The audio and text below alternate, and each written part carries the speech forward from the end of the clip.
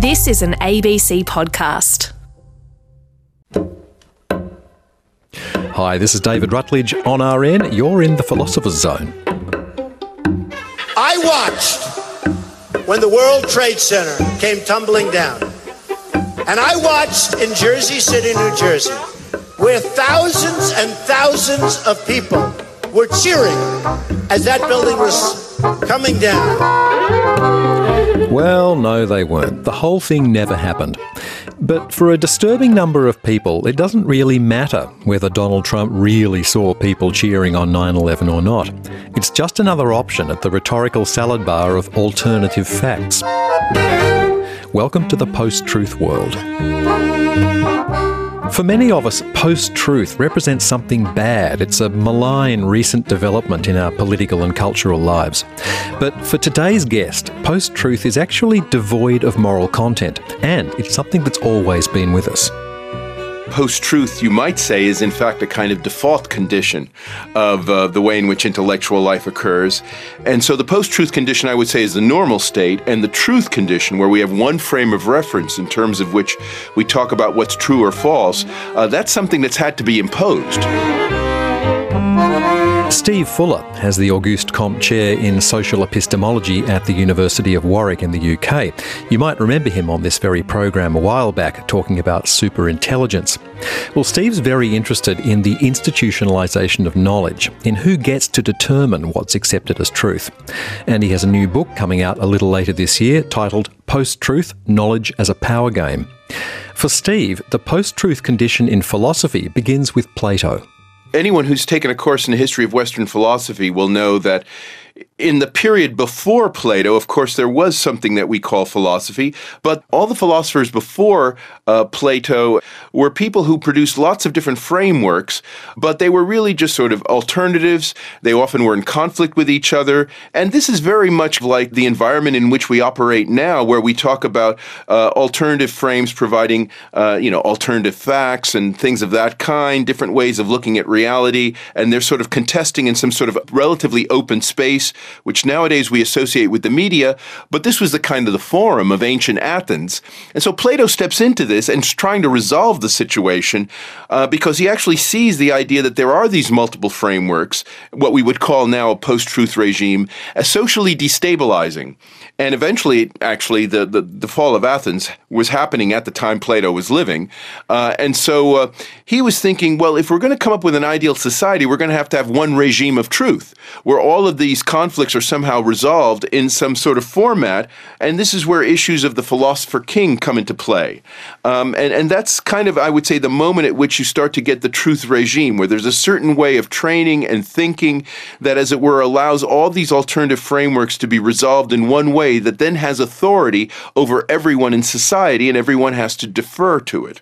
So when you mentioned the philosopher kings then, within Plato's Republic, these are the people who are the guardians of truth, or the gatekeepers of truth, if you like, and indeed the producers of a certain kind of truth, which is different to the truth consumed by the masses. Is that how it works?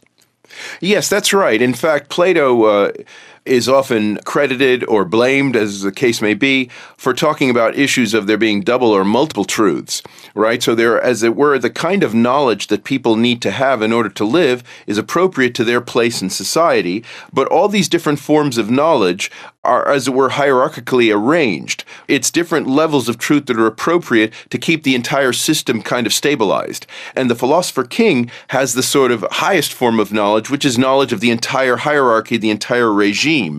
And one of the functions of the philosopher king in this respect is to kind of limit the extent to which everyone else in society can think about alternative ways of framing reality.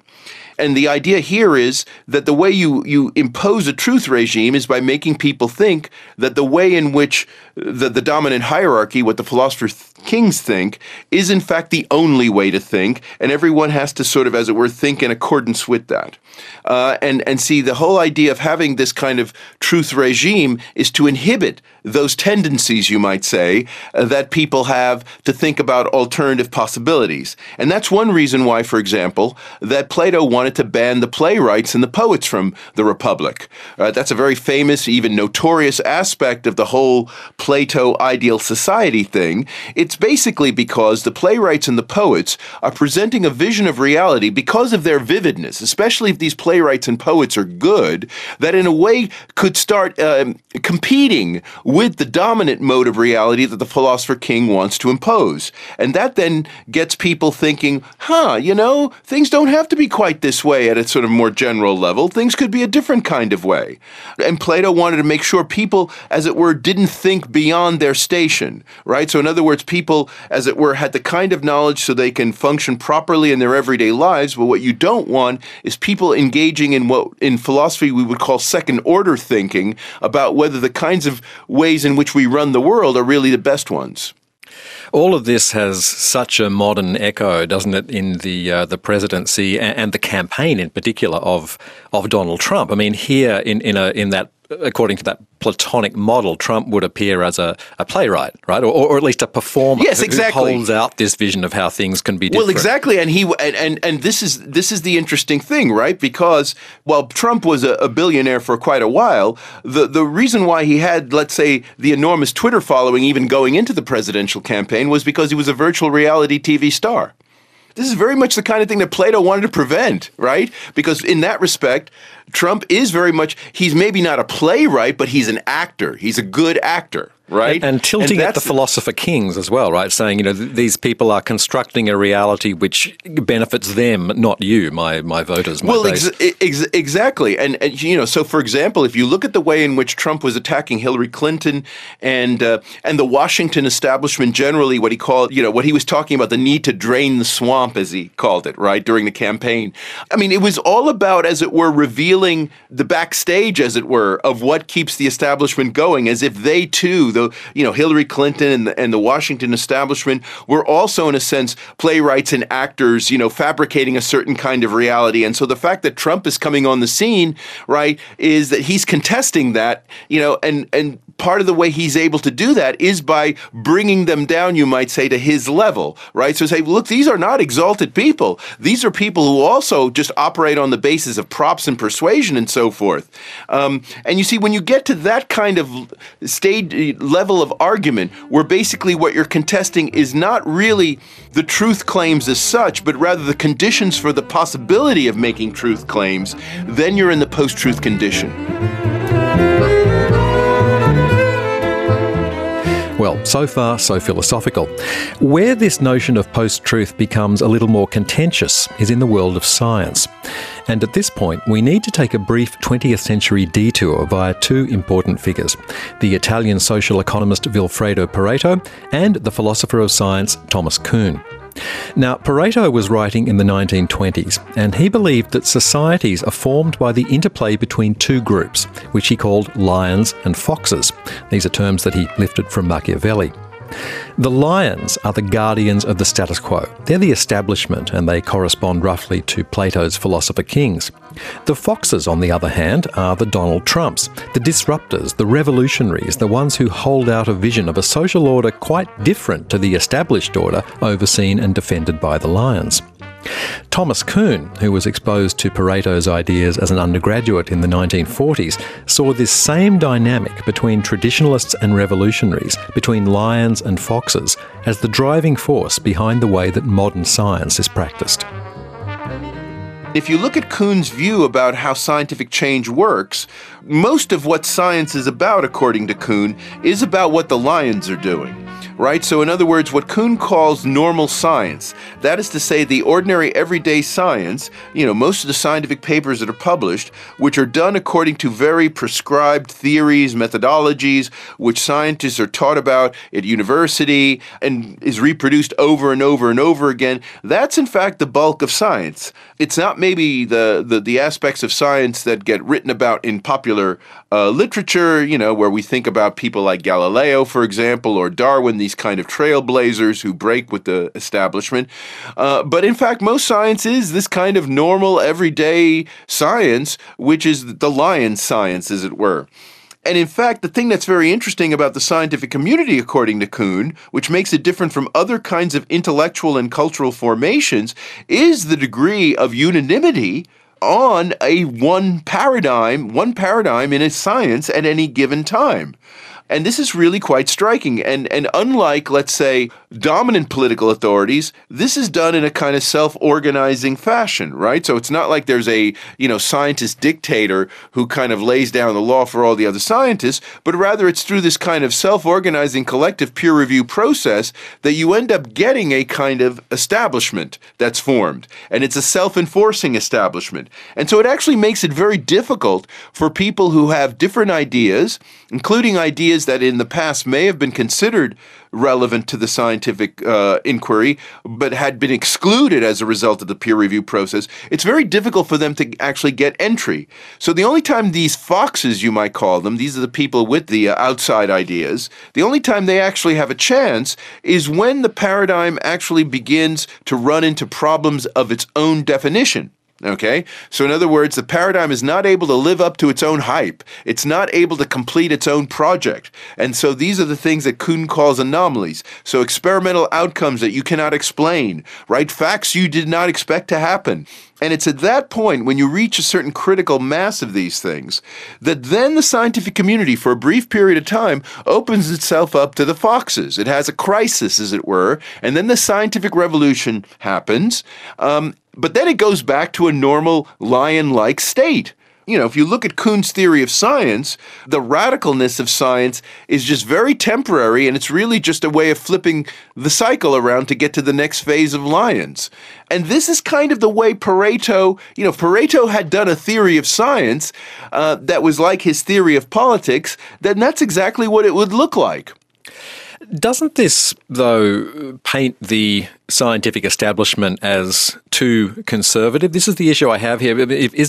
My understanding of scientific method is that it's a process of constantly questioning assumptions and contesting established theories until they're ironclad. And isn't that what the lions are doing? Do you have to be a fox to do that?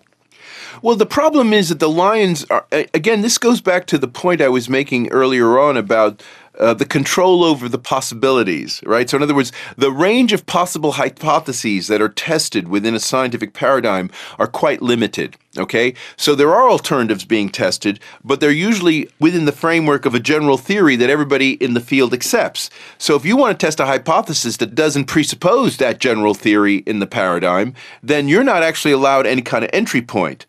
So for example, some of the people listening here may know I was involved and am still involved in the intelligent design controversy. And this has a lot to do with providing a kind of fundamental alternative starting point from the way in which we understand biology, especially as a result of the Darwinian revolution in biology. Whatever your biology is, you have to start with the assumption that however life came about, it's going to be through processes of genetic variation and natural selection, and that there won't be any room for any kind of larger second-order form of intelligence guiding the process. Now, if you start to introduce intelligence, then you're no longer doing science. You may be doing religion, but you're not doing science. Now, you see, that's an example of where there's actually, at the outset, an exclusion of possibilities. Of course, this leaves an enormous number of possibilities that still can be tested within the scientific framework. So in that sense, you're right? There is always room for testing stuff, but the range is limited. So when you're defending then intelligent design, which you've done in court as part of a court case in the US in the 90s, you're not then a proponent or a believer in intelligent design as such. You're more defending the principle that marginal or disruptive forms of knowledge should be allowed to take their place within the epistemic canon. Is that what's going on there? Yes, I think that's generally speaking true. And this is why I have been, in my philosophy of science, I've been generally speaking a supporter of Karl Popper, because I do believe the distinctive feature about science is this kind of interesting combination of putting forward bold conjectures, as Popper put it, and then strong refutations, right? So you have this dynamic going on. So you have to, at the outset, open yourself to a very broad range of possibilities, but then subject them to very difficult tests. And that's what science is about. And that could be applied to any set of beliefs we're talking about here, okay? It doesn't just have to be beliefs that conform to certain kind of institutional requirements because we want to promote a certain kind of theory, but rather any kind of beliefs can be subjected to this. You can treat anything as scientific in this kind of Popperian sense. And so that's kind of what I was defending. So you're right about that. But there was also another kind of issue that's interesting, and this goes to kind of, again, the way the foxes operate. One of the strategies that the foxes use against the lions is not only that we should have a more open environment. It's not just a kind of endorsement of openness as an intrinsically good thing, but rather you can actually identify specific possibilities that have been deliberately excluded, right? So in other words, there are some possibilities that may have been floated in the past, may have been used in the past as a basis for doing good science, that the establishment actually excludes now because it doesn't fit with the dominant theory. And see, intelligent design was in fact very much part of the frame of thinking that actually gave us modern science in the 17th century, and was in fact very much, part of the way in which scientific inquiry was conducted pretty much until the middle of the 19th century, when Darwin's Origin of Species started to really change things substantially. So in promoting intelligent design, one isn't just simply promoting this idea because, one wants to consider every possibility regardless of whether it's ever borne fruit, but rather this is actually a possibility that in the past did bear fruit, but for institutional reasons has now been excluded. And that's the kind of thing the foxes will play against the lions, namely that the possibilities being excluded are being excluded not merely, or maybe not even primarily, on intellectual grounds, but rather something closer to political grounds because of the need to have consensus in order for science to present a kind of united front as a form of authority in society. But aren't you making an argument then for the kind of openness to ideas and scientific concepts that may have been coded into scientific practice at some point in the past, but were excluded for what may be institutional reasons, but also there might be very sound institutional reasons? I mean, why wouldn't we then invite, say, right-wing racial theorists into university departments? Sometimes the disruptors are dangerous not because they challenge institutional vested interests, but because they're dangerous. Well, you see, it's interesting you bring up that example. My view about the whole racial thing is that it ought to be actually more out there. I think a lot of these racial views, in a way, continue to have oxygen precisely because they're just out there, right? So in other words, because the scientific community refuses to engage very directly with these racists, the racists are able to say in a very fox-like fashion that they're being excluded because they know something that these lions don't want the people to find out about. Whereas I would say, just bring modern genetics to bear on what a lot of these racists are saying, and I think you could just dissipate the whole racist issue very quickly, frankly.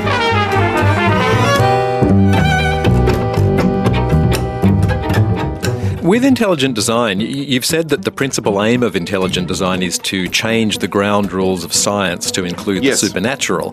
Yes. And, of course, that's the grounds of resistance to intelligent design as well. Is changing the ground rules of science to include the supernatural a paradigm shift that you would actually like to see? Well, look, here's my view. When people hear the word supernatural, they read lots of different things into it.